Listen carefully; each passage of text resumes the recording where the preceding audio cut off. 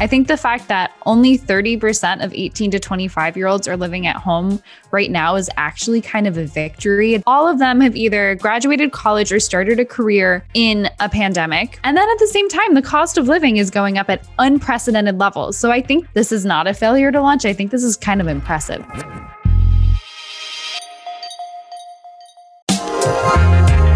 Welcome to The Lost Debate, a show for political eclectics. I'm Ravi Gupta. I'm Corey Bradford. And I'm Ricky Schlott.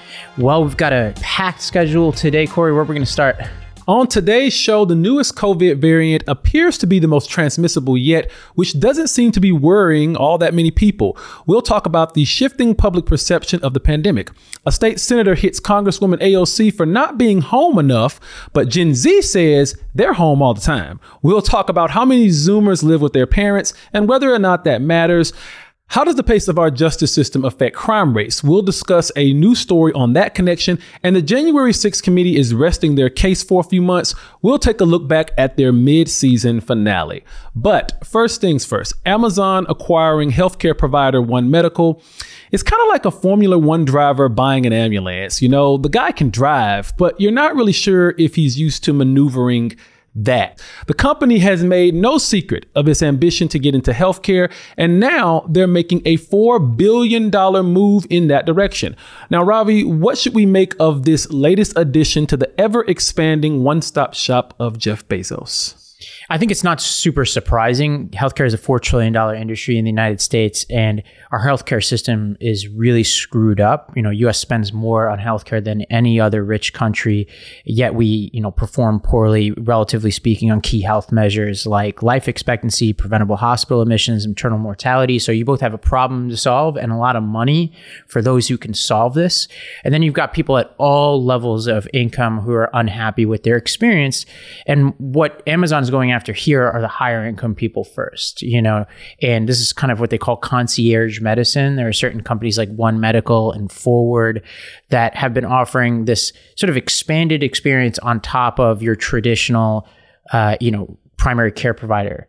And so you pay a little bit more and you get access to all sorts of, I would say, bells and whistles on top of the current system. Now, how innovative they are, we will talk about, but this is a $3.9 billion acquisition. Just to put it in relative terms, the Whole Foods acquisition was $13.7 billion. So this is a major acquisition for Amazon. And, this is not the first time they've gone into healthcare. So they acquired a mail order pharmacy called PillPack. They also started Amazon Care, which is a primary care and telehealth service for their own employees.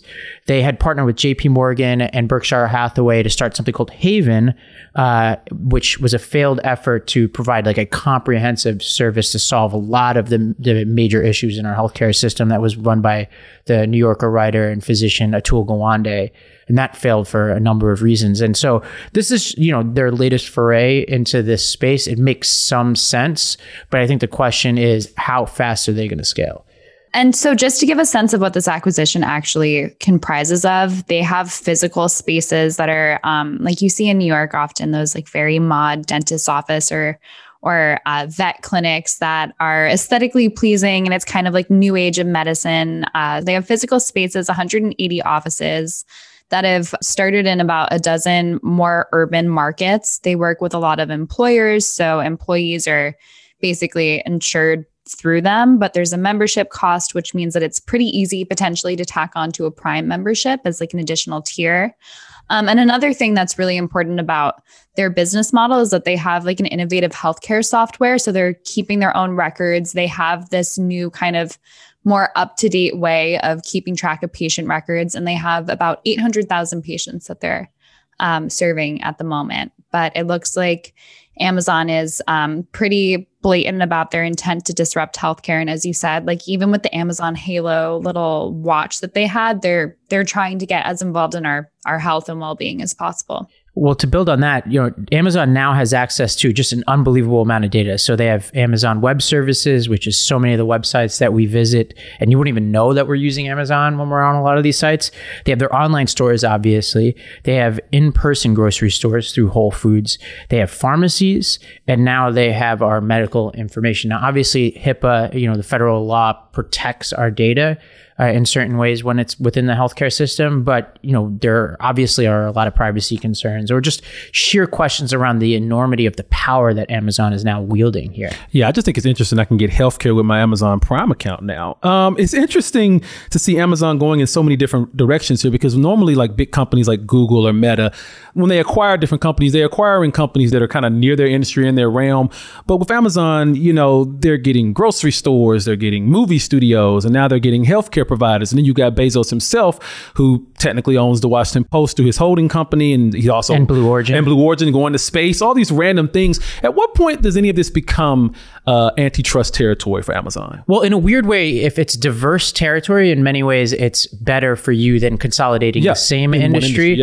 Where you get into antitrust territory, if there's a diverse offering, is if you're using your foothold in one area to then consolidate another. So, for instance, using the big case being having Windows and then incentivizing / pushing Internet Explorer at the expense of Netscape was the kind of example of like sort of horizontal antitrust concerns. But I think the big question here is going to be, what does this mean for One Medical and for consumers of healthcare in this country right now? Because there are all sorts of debates around what is the problem with healthcare in America right now. And I think the most convincing case that I've heard is Stephen Brill, who is another New Yorker writer and longtime journalist, wrote this book called The Bitter Pill years ago. That was this huge tome, this huge book that basically dissected the healthcare system. And to me had a very surprising conclusion, which is, contrary to popular belief, the biggest villains are not the pharmaceutical companies or the insurance companies, it's the hospital corporations, because they're the people with the worst incentives possible to charge as much as possible, because they're dealing directly with the insurance companies and billing whatever the heck they want. Yeah. And we as consumers often get our healthcare through employers. So we're not engaging in traditional consumer driven, price dropping behavior, like, shopping around. Usually if you have to go to the emergency room, you don't have a lot of leverage to negotiate a different price, nor do you even care, because it's going to the insurance company that your employer is paying, not you. And so he talks about how like the biggest innovation, and he argued this years ago, should be in some way where we can actually get the insurance companies and the healthcare providers themselves to be the same thing. Which is actually what Kaiser Permanente and a couple others do. It was a little bit about what Haven was trying to do, the Gawande startup. But I think there's also a big question about just how innovative One Medical is. Let's listen to one of their competitors. So this is the CEO of Forward, which is another major sort of concierge medicine service. He went on CNBC to talk about this deal. Let's hear what he had to say. When we look at like the preeminent tech companies of our generation, and they say, we're going to come join the fight for healthcare. This is one of the biggest problems of our country. And this is the solve, right? Like we're buying companies where the biggest innovation is their waiting room and nice couches. I get fairly disappointed. You're talking about a company where 15 years into the company, they're talking about hundreds of thousands of subscribers. There's 335 million Americans. What are we going to say? Another 100 years and we're going to cover the state of California? So I've actually used Forward, the service that he provides, and a lot of people say it's very similar to One Medical, which makes his kind of dig at One Medical interesting. I love like the narcissism of small differences in a lot of these companies. But to put a number on it, Ricky talked about how there's 800,000 patients at One Medical. They have 180 clinics, 8,500 businesses. A lot of people think that when Amazon took over Whole Foods, the quality of the consumer experience went down with the scale of it all. Yeah, and just Amazon, totally did. it's not their skill set. So my worry here is that One Medical scales, but the quality decreases. And it at least seems like their competitors don't even think there was much innovation to scale in the first place. What we're going to see moving forward, and Andreessen Horowitz and a bunch of other sort of like, I think, big thinkers in the venture capital world have been arguing that we're going to see an unbundling of healthcare services, which is essentially what Forward and One Medical represent, meaning like people are going to start to pay for medical services almost like they do streaming services, where they're like, instead of paying for cable, one big bundle, which is the metaphorical insurance company, they're going to start to also pay for, all right, I'm going to go buy my One Medical membership. I'm going to pay for my blood work from somebody else because it's better than what my insurance is providing. You're starting to see this at the higher income levels. The question is like, is it going to distill down? But you're going to see the unbundling, which I talked about, but also bundling, which is the case of like the hospital corporations, insurance companies coming together, because then the incentives can get better. So I actually think that some of these healthcare companies, especially the insurance companies and healthcare providers who are one-offs, are going to face competition from both sides of the spectrum. It's an interesting phenomenon, like looking in the streaming world, of how unbundling happens and you have like all these different islands of media and content, and then all of a sudden people are realizing they're paying for like a million different things, and then it rebundles and reconfigures in different ways, and now you can get them in groups. And I kind of almost imagine that that might be what happens in healthcare, where we all kind of disaggregate and then we realize, wait, no, it was actually kind of nice to not pay for a million things at once. But I think that's kind of part of the uncomfortable process of the market shifting that we're seeing right now. And it'll be interesting to see if it repeats in the medical space. Well, that's what they learned. If you look at what Amazon learned in Haven, they realized that when they went into markets, they had insufficient market power. There's a really good Harvard Business Review article that we'll link in the show notes about this, where essentially what happened was they weren't big enough because they were largely serving their customers. So they would go in and they tried to negotiate with the hospital corporations and insurance companies to get the right kind of reimbursement rates for some of the services that they were providing, and costs when they were sending people to hospitals. And they realized that they didn't have enough people to negotiate the right rates and right kind of environment. But now you can imagine Amazon, they're now leveraging their customer base, which means that they'll have a lot more leverage in the system. All I know is Bernie Sanders is not going to like any of this one bit. 2 years plus into the pandemic, COVID-19 still continues to spread throughout the country. Cases have been ticking up thanks to the emergence of a new variant, BA.5, which is now the dominant strain affecting Americans. But health officials are split on what to do about it. While a few cities are flirting with the prospect of renewed mask mandates, most of the country is responding with a collective shrug. So, Ricky, how is the nation reacting to this new wave of COVID? The data is getting harder and harder to parse out because people are getting less severe cases and they're not testing when they think they might have it, or just not even realizing they have it. But what we seem to think is that there's a big wave happening. A Louisiana health officer put it kind of nicely. He said, you don't have to count every raindrop to know it's pouring right now. And so despite the lack of testing, we think it's rising.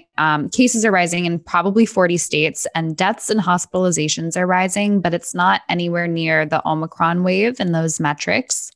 And so, as you said, BA.5 is now the dominant spread or strain that's spreading, and it's the most transmissible yet, but it seems to be causing less severe illness, fewer hospitalizations, and prior infection and vaccinations seem not to be as helpful in protecting you. So we're seeing what seems to be a wave of reinfections. Essentially, most Americans have had COVID, whether they know it or not.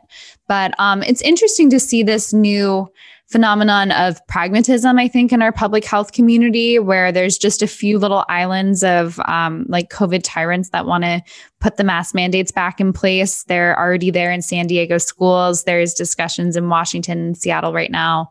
In LA, it's probably going to come this week, and restaurants are bracing for that because they've just been battered out there. But at the same time, there's other public health officials, like in Chicago, they're saying, don't let COVID ruin your life. And Dr. Allison Arwady of the Chicago Health Department said, you can't just kind of cry wolf all the time. I want to save the requirements around masking or updating vaccine requirements for when there's a significant change. So we're seeing this shift in attitude, I think. And as a whole, I would say that people are kind of accepting this new endemic phase. So Corey, back in the fall, we talked about, the public sentiment changing and, how like public compliance is actually a public good. Yeah. And so at a certain point, it becomes exhausted, and you want to limit the amount of compliance you ask from the public when you can help it, because another pandemic is going to happen. And you're going to have to ask people to do this all over again, potentially. And so I think in this case, what we're seeing is, and Ricky, I'm interested in your prediction because you spent a lot of time in LA. I'm wondering that if this mask mandate goes into effect in LA this week, as you described, I wonder if people just ignore it, everybody, including, because like the cops were already reticent to implement this back the last time this happened. The public doesn't seem to have much of an appetite for it. So what happens if everybody just says they're not going to comply? Yeah, I feel like LA is not the place where that's going to happen. I have to be honest. I would whenever I go back and forth between New York and LA, which are both obviously very progressive cities, New Yorkers have much more of an I don't care attitude. Like, I think we went through the early wave of the pandemic. It was really, really rough. And then when things started to get better, we were kind of like, okay, we're going to do our thing now. When I went to LA, it was always stricter, always more stringent, even if the caseloads didn't really line up. And so My prediction is if the indoor mask mandate comes into place, people are going to follow it. There are little pockets like in different areas, but I would say as a whole, people are not they're not big objectors out that way from what I saw. I wonder, Ricky, if some of that has to do with the fact that New Yorkers, just by the way we live our lives here, spend so much time in public spaces compared to other people. And so I think for us, the cost of mandates is as high as anybody because we're in public spaces when we're going to work. We're in public spaces the minute we walk outside of our house. Whereas I think in LA, by and large, like you're living in houses, you're driving in cars. Yeah. It's just different. And when you're walking down the street, you're not like face to face with as many people. Yeah. It's just much more spread out. Yeah. New York, I mean, on the subway, there are still some holdouts that are still wearing masks. I still see it every day. And then there's the vast majority of people aren't wearing masks. What's so interesting about all this to me is at this point, there are still some people out there who have not yet, at least to their knowledge, gotten COVID. 82% of Americans have been infected with it at least once, but there are some out there that still believe that they never got it. And I just think that that's interesting. The never COVID is like, how did you go this long? I think I'm one of them. I've never tested or gotten symptoms that I'm aware of. Oh, really? Yeah. So you're in the never It's possible. COVID. But like Ricky, the key thing Ricky said was, what did you say, Ricky? You said something like, people who... Almost everyone's had it, essentially. I think it was whether Wall Street Journal you recently that had a headline of like, if you're in the no COVID club, you probably aren't. You just didn't realize you had it, which... I think is probably pretty accurate, especially with this new strain. It seems to be so transmissible and like relatively undetectable. So you could have just had like a scratchy throat for a day and then maybe that was it. Yeah, people just, I'm one of them. Like people just aren't testing like they were back in the fall and the winter. Mm-hmm. And I think like the big question for all of us is like, if this thing isn't going away, should any of these rules be in place? Like LA, this is a trigger, right? Like this is a trigger saying that if you get to a certain amount of cases in the population per 100,000 people, that automatically these certain restrictions are going to go into place.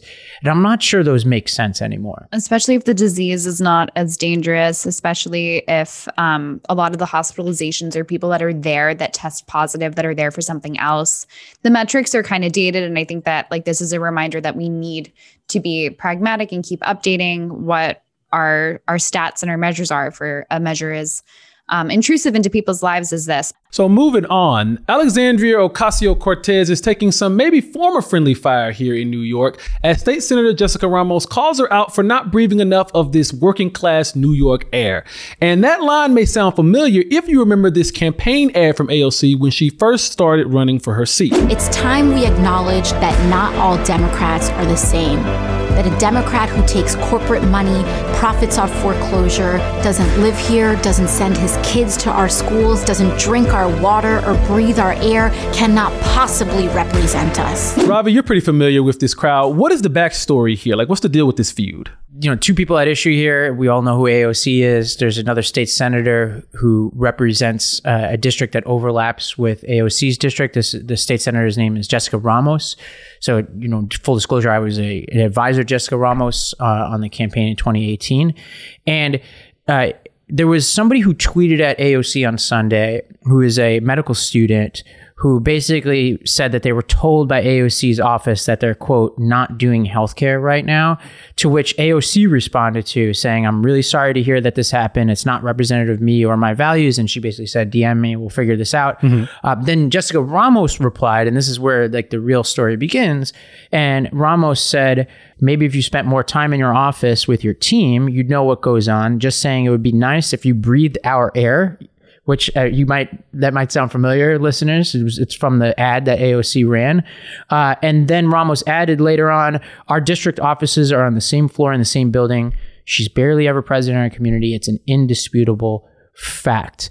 And so I find this interesting for a number of reasons. I think there's a backstory between Jessica Ramos and AOC, which is less interesting than this question of who is AOC and how is she managing the demands of fame?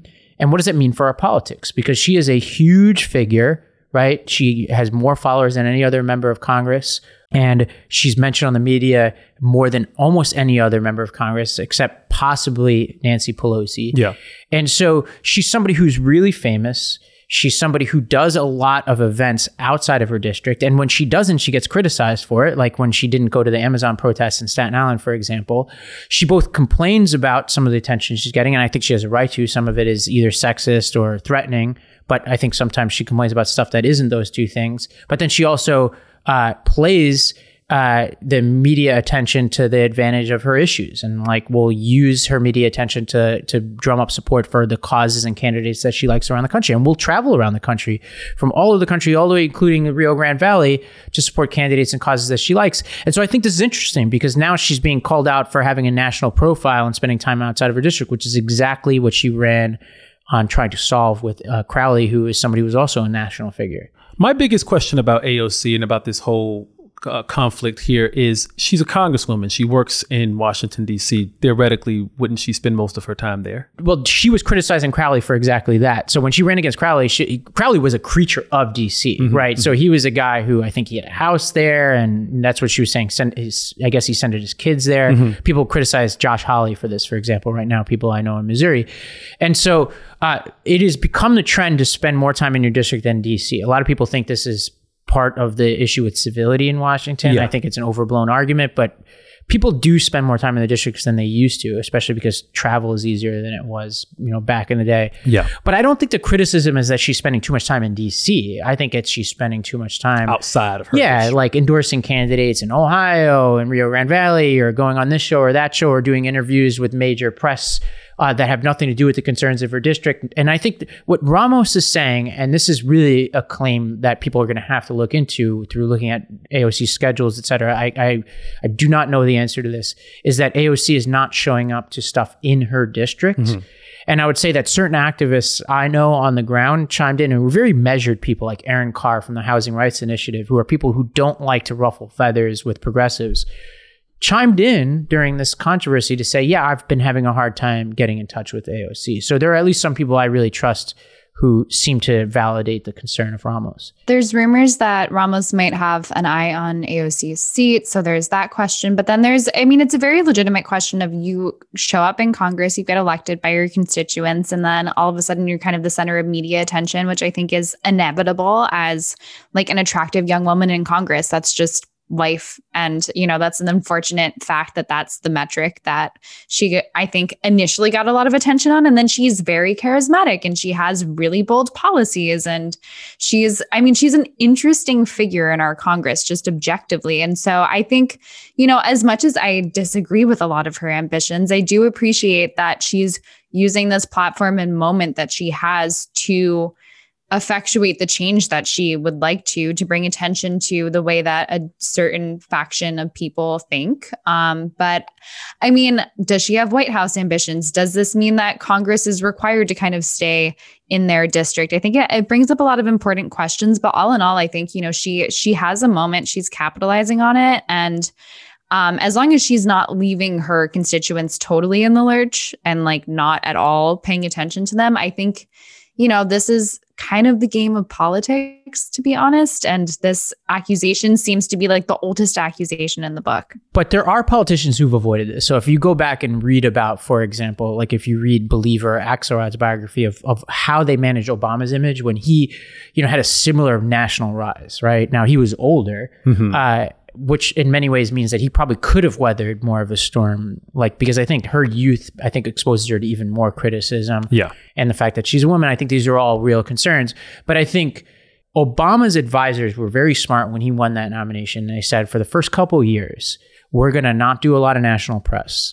And we're going to really focus on being a good senator for the people of Illinois. Now, that didn't last super long, but that was their theory of the case. And I think it was very effective, because what he was worried about was, that he would be accused of some of the very things that AOC is being accused of right now, like not being a good representative of your people, not being substantive, letting the fame get to your head, et cetera. And, what's interesting is AOC did an interview with The New Yorker, and she kind of addresses this. So let's listen to this interview. This is actually from before this controversy, obviously. The third most powerful Democrat in the House of Representatives seems to have been unseated by this radical socialist, All the buzzwords that the right wing uses now were also completely legitimized by mainstream media the night of the election. Like, I never had a chance, you know, like people act as though there are things I can do or that there was something I could have done.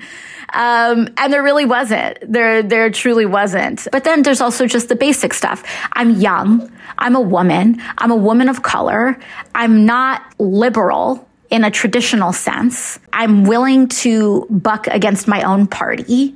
I'm everything that they need. I am the red meat for their base. Well, Ricky, I know you had a certain reaction to this clip. Maybe I'll kick it to you first.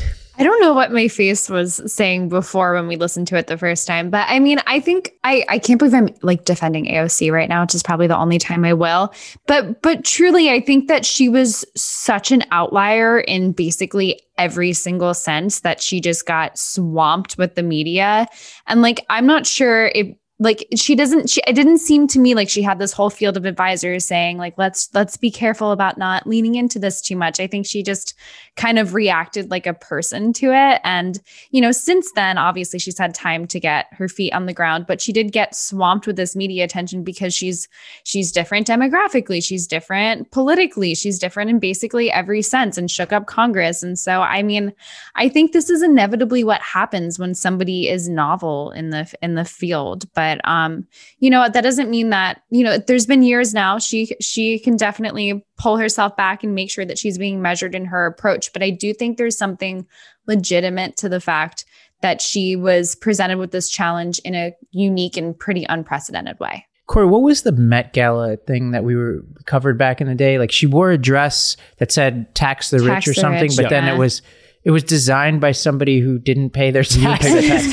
This is what I get. This is like, I think of her and Musk like as people who really need better people close to them. And I think she's had a lot of turnover recently. Musk has had turnover in his sort of closest ranks for his entire public life. I'm like, just get a couple people around you like that you really listen to. Like when you look at Obama, like he had Pluff, he had Axelrod. I was even looking at rewatching the Jordan docuseries, The Last Dance recently. And I'm struck by how humble Jordan was with the people around him, which was first his father, but then Phil Jackson. And even like some of the coaches that got fired, he was always like the kind of person who leaned on people around him for advice. And it seems like some of these newest figures are just like, yeah, I got it. I don't like Musk. Like, I don't need lawyers. I can lawyer my way through this, you know? It's really odd you mentioned Musk because I know him and AOC had a little back and forth on Twitter as well. Game recognizes game. Yeah, basically. I think when it comes to AOC's case, you know, it's that old saying, either you die a hero or you live long enough to see yourself become the villain. There you go. Not to say that she's a villain, but she is becoming more of this, you know, standard politician. And I think that just happens to you once you're in Washington for a while. So hopefully she can clean that image up a little bit. But I will say this, I actually live in AOC's district and the air there, it's not that bad. You know? Have you run into her? Have you seen her? No. Yeah. So maybe there's maybe there is some merit to what Ramos is saying here. Moving on, crime is all around us, increasing in most major American cities since the onset of the pandemic. While politicians disagree on what's causing it, researchers are starting to point toward an explanation we haven't heard much about: the slow pace of courts during the pandemic. It is unprecedented and huge. It's huge. It really is. It's a problem seen in county courts across the state. Even with jury trials back on the calendar, the backlog is at times crippling. In Rensselaer County, they're still dealing with homicides from 3 years ago. We have a 2018 case that's going to be tried in October. So I expect it will be years before we can recover from this. In an article published by ProPublica and The Atlantic, reporter Alec McGillis compared and contrasted cities that kept their courts open and those who shut them down. The results were staggering. But Ravi, as COVID wanes and courts are getting back to normal, what should we take away from all this? Well, first I want to say this is shout out to Alec for just incredible journalism. ProPublica always comes through on this kind of stuff, as does The Atlantic. And I think this was like a really solid analysis comparing, to me, what stands out is comparing Albuquerque to Wichita. Basically, Albuquerque, a place that was pretty stringent when it came to curtailing the pace of justice during the pandemic, saw a major slowdown in 2020 and 2021. And they both showed macro data showing that trials just weren't happening. And essentially, they were using Zoom for things like civil cases and then like certain hearings in criminal cases. But then obviously the criminal trials often have to be in person in front of juries. And so those were the things that were not happening. And so they showed that in Albuquerque, the city really struggled with this. And in particular, they profile one pretty tragic case of a defendant named Leon Casaquito, who spent months in jail with a schizophrenic cellmate. And this cellmate was charged with attacking his mother with a 20-pound dumbbell.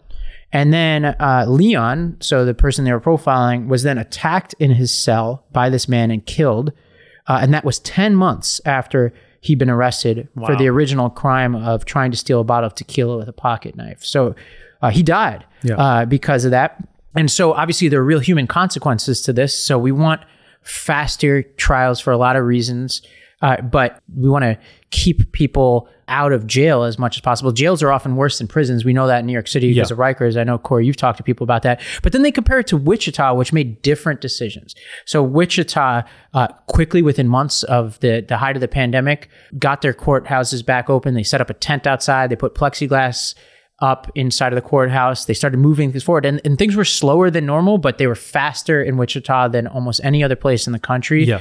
And what you saw is that in 2021, where homicide rates were increasing almost everywhere in the country, or on average around the country, including in Albuquerque, who was facing these issues we talked about, in Wichita, they went down 9%.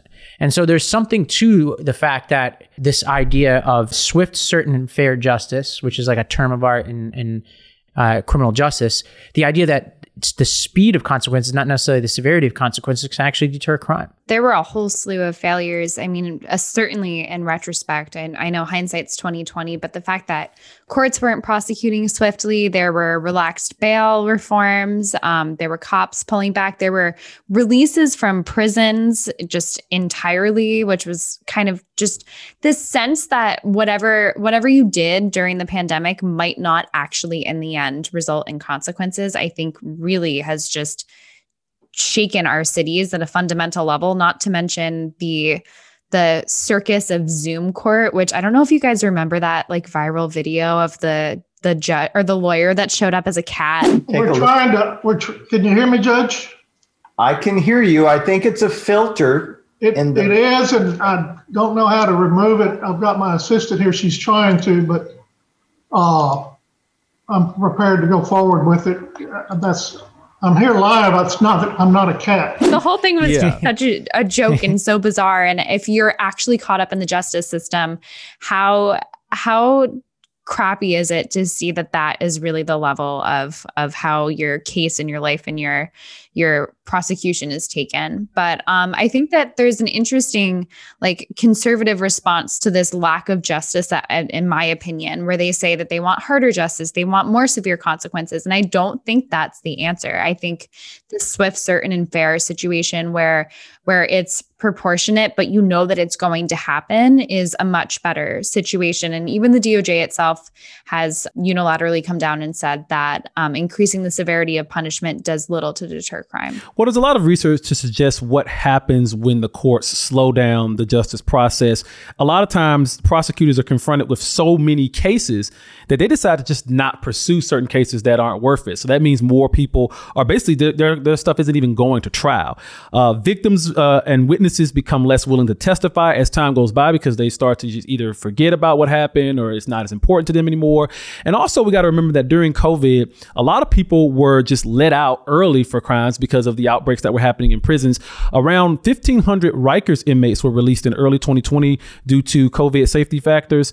And of those 1,500 people released, about 13% of them were rearrested. So there was a higher recidivism rate among a lot of these people who were basically being released because of the pandemic, because I don't think that people were being very selective about who they were releasing. It was kind of just like, let's get these people out just because of a numbers game, you know? You also had cops charging fewer crimes also in response to Floyd and the aftermath. Yep. So you had that plus the fact that people are being convicted and brought to trial Just less. the perfect storm. And then you have certain, Ricky, you were talking about people get it with the bail reforms, certain people being let out, and as are you, Corey. But then there are certain cases like this man that I just talked about, who certain jurisdictions like Albuquerque were keeping people detained during this period of time at a time when you were seeing major vacancies in jailhouse staff. So they had a 30% vacancy of officers within their jails.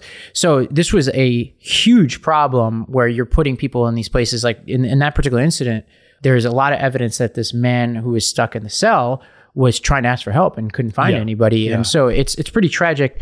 I think, when we take a step back here, there are still many courthouses around the country that are facing these issues. So they talk about Oakland, which currently has a backlog of 4,700 felony cases and 6,000 misdemeanors. And the DA explicitly on the record in this case, in this article, talks about how she believes that these backlogs are leading to an increase in crime in Oakland, which is seeing a pretty big spike. Yeah. And I think this is all just so unfortunate that obviously the pandemic catalyzed a lot of these issues. But then at the same time, we had this radical experiment of what happens if we have these super progressive DAs that kind of take the attitude that's in line with not prosecuting things generally. And like in some cities, you could legally shoplift as long as you didn't hit a certain threshold and stuff. And so I think we just had an all over feeling of societal decay that is continuing despite the fact that some cities are reducing their backlogs and stuff. Like even just the spectacle in New York City of the bodega stabbing that we covered recently, of people feeling like justice is not being served or justice is being served in a sort of asymmetrical way. I think it just all feeds into this sentiment that, crime is allowable, or crime is, you can evade consequences. And I think this is really a moment where all in all, holistically, our system needs to reform to prosecute the right things at the right time, and as few instances as possible, but certain, swift, and fair in those instances. One thing that stands out to me is just that there's two systems of justice here. Now, the average time to disposition of a felony case in this country is 256 days, which to me feels like it's near violation of the Sixth Amendment right to a speedy trial. Yeah. But then you look at what happens to other people in our system, like in our civil system, and we've talked about the Elon Musk civil case in Delaware. His trial date is set for October. Now, this is a civil case. Yeah. But tons of resources involved here. If a ruling is handed down there, which is probably likely, that will be at most 120 days from when the suit is filed. So we've shown as a society that we can move things relatively fast. Now, some of these cases, like felony cases, you need to impanel a jury and all that, but that doesn't take that much longer. It doesn't take double to do that, And so I think we need to get things faster. And I think, Ricky, I agree with you. I think before we start talking about handing down more consequences, let's get there faster and see if that can deter people more from committing these crimes. So, moving on, Failure to Launch isn't just the title of a 2006 dud of a rom-com starring a man I once suggested should run for president. It's also the title of a recent Credit Karma survey that found that nearly 30% of Gen Z is living at home with no plans to leave anytime soon. These are some striking numbers. Ricky, what do you have to say on behalf of your generation? Honestly, I've basically made a career out of saying that we're coddled, but I'm going to go back on this one and say that all the people who are saying that this 30% figure is so shocking and these are failure to launch kids, I don't agree. I think the fact that only 30% of 18 to 25-year-olds are living at home right now is actually kind of a victory. It's down from half recently. And because the cost of living is going up, these are 18 to 25-year-olds. So essentially, all of them have either graduated college or started a career in a pandemic, which is super difficult to do when you're trying to do kind of more menial, potentially in-person jobs. And then at the same time, the cost of living is going up at unprecedented levels. So I think the fact that 70% of kids in this demographic have actually gotten out of the house, even if they're spending a lot of their income on housing, is impressive considering the circumstances that they've been handed. But to give some numbers to all of this, is 30% of Gen Z 18 to 25 much more predominant in males than females, which is interesting. 32% are spending half of their income on housing.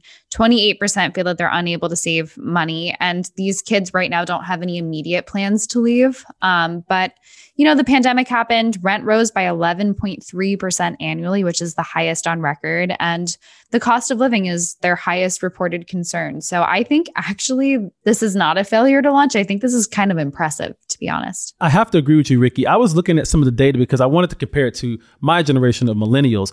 And back in 2012, according to the Pew Research Center, 36% of 18 to 31-year-olds were living at home. Now, obviously, that's a little bit of a bigger group because 18 to 31, but still 36% compared to just 30% of Gen Z now. I think I agree with you, Ricky. I'm surprised it's not a much higher number of Gen Z people living at home. But I think in some cities, this is more severe than others. I was looking at staggering data. Austin, Texas, 108% increase in rent year over year. So 10 times the national average. New York over here, it's 41%. We were just talking about this the other day in the office. There's definitely certain cities where it just is impossible unless you come from a lot of money.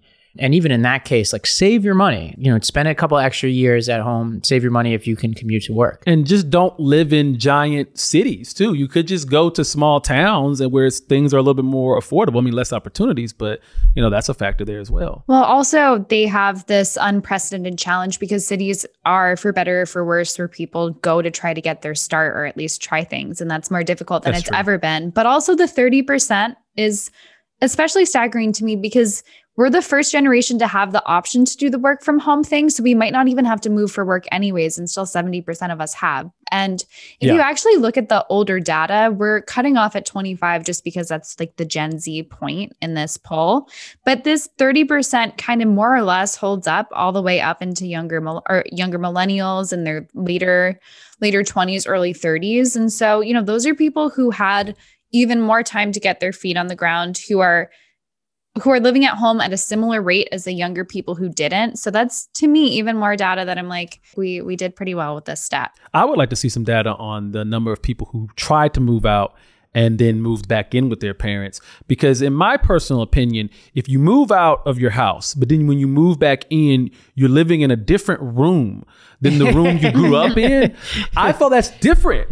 Like if you're in the basement, you didn't grow up in the basement, So I feel like that's different. Not. It also has a different feel. I feel like if you return in that way, I think it's interpreted differently than if you never left in the first place. It's like on The Fresh Prince when Will and Carlton came back, they went to the pool house. They didn't go back to their regular room. I would live there now if I could. Yeah. Well, good for Gen Z for only being at 30% because my generation was a lot worse. The House Select Committee investigating January 6th wrapped up its first series of public hearings last week. Over the span of 8 televised hearings, the committee strived to make the case that Trump initiated the riot, propagated baseless claims of fraud, and made deliberate attempts to overturn the election.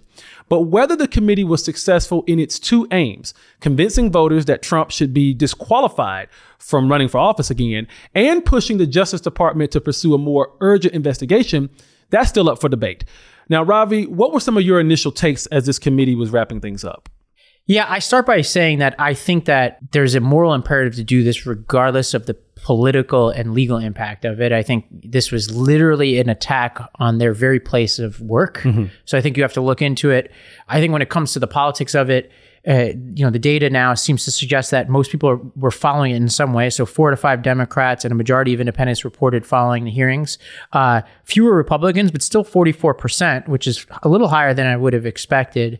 And I think people were following it. I think people were by and large appalled by what they learned. I think the bigger question here is going to be the legal consequences of this. And I think that's a much closer call. I think there's two different standards here. There's, can they get an indictment, which is a low bar. The saying is you can indict a ham sandwich, but the Justice Department has pretty stringent guidelines. And this is what their guidelines say. It says prosecutors should commence or recommend federal prosecution if they believe they can get a conviction at trial based on admissible evidence. And there are a couple other factors. So they're basically saying you really want to believe you can get a conviction if you're going to bring charges.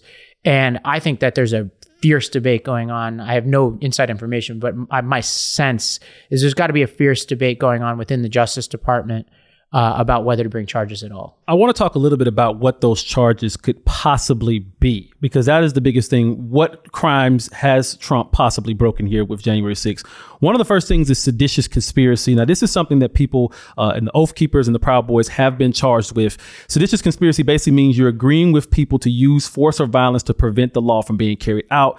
Charging Trump with that would be a little difficult because then you would have to directly connect him to the Proud Boys and Oath Keepers, which there doesn't seem to be a real direct connection. There's definitely some people that were associated with both sides, with Trump and these individuals, but you'd have to basically get Trump in a room with these people, conspiring with them, which probably never happened. Never say never, but probably didn't happen. There's also a crime called conspiracy to defraud the United States. This one's very interesting because this would deal with basically the lies that Trump was operating off of based off of January 6th. Now, when you hear defraud the United States, it might sound financial, but actually there was an opinion from William Howard Taft, who was president, but was also Supreme Court Justice, Chief Justice of the Supreme Court. And he said that conspiracy to defraud the United States also means to interfere with or obstruct one of its lawful governmental functions by deceit, craft, or trickery, or at the least by dishonest means. That sounds dangerously close to what Trump did as far as using lies to try to overturn the election. And another possible crime he could be charged with is conspiracy to disrupt a congressional or federal proceeding. And of course, that would mean he would have to have done an action that disrupted that proceeding. And you would also have to prove corrupt intent. You have to prove that he was acting in a way where he knew there was malice involved. And I believe that continuing to push these lies about the election when he was told by legal experts and his own, attorney general that there was no widespread voter fraud.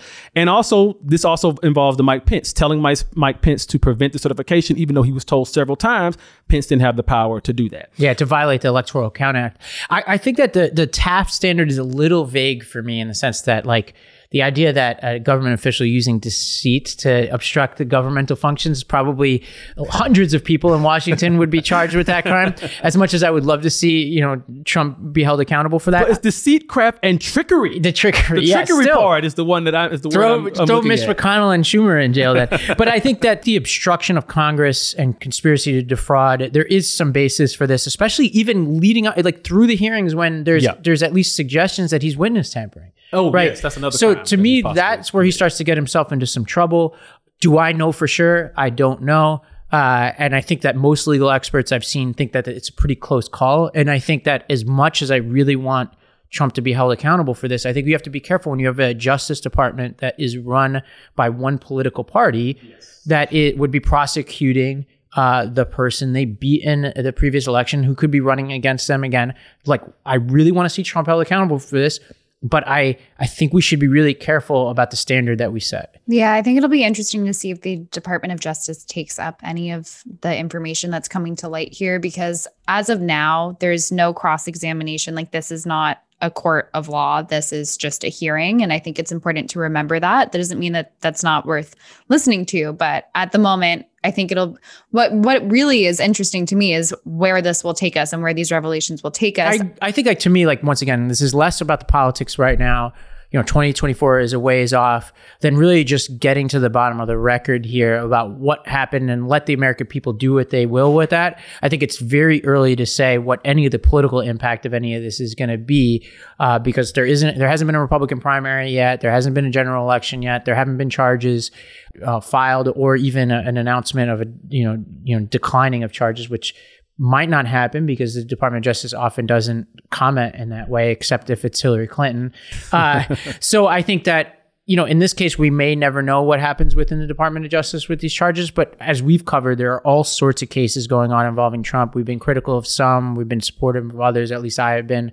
There's so much legal activity going on with Trump that I suspect that sometime in the next 6 months, some shoe is going to drop and the politics is going to be quickly going to become about that. He is the Teflon Don, though. He seems to evade all legal ramifications for his actions. It seems like it, but we'll see what becomes of the Jan 6 hearings. All right, before we go today, Ravi, I know you wanted to respond to a comment we got from a listener on one of the segments we played last week. This is from Rico Status on our Instagram, commenting about the segment, a clip from the segment we did about Arizona teachers. And he says, quote, some pushback, because the subject matter of elementary schools isn't advanced does not mean the teaching strategies aren't and can't be. Training is about meeting the needs of a diverse population of students, not mastering high school level math. If we adopted the philosophy that elementary teachers do not need formal training, then no one will have an incentive to go to college to become an elementary teacher. And so there was a little bit more here, but my sense to this is I totally get it. And I think they might have been responding to particularly the clip and not the whole segment. And one thing I'll say is, like, in the segment, I talked about how, like, I would love for our colleges to do a better job of training people to be teachers, including elementary teachers. I think my point was, right now they're not. And so I think when you have a teacher shortage, requiring people to go to college for training that doesn't necessarily make them better teachers, to me, is not something I would prioritize right now. And often we're also incentivizing and requiring people to take on significant debt to go into low paying jobs to do those jobs, which in some ways also deters them. So if you're forcing people to go to college, they may graduate and be like, wow, I got all this money now that I owe the government and to banks. I wanted to be a teacher, but I'm not going to be a teacher anymore now because I got to pay this stuff off. And so I definitely understand Rico's sentiment, but I'm kind of with him that I just wish the colleges would train people better to be teachers. And if they were cheaper and train people better, I would be all for it. Absolutely. Well, thank you all for watching and listening today. Make sure to subscribe to our YouTube page. And if you're listening to the podcast, make sure to rate, review, and subscribe. And we will see you guys next time.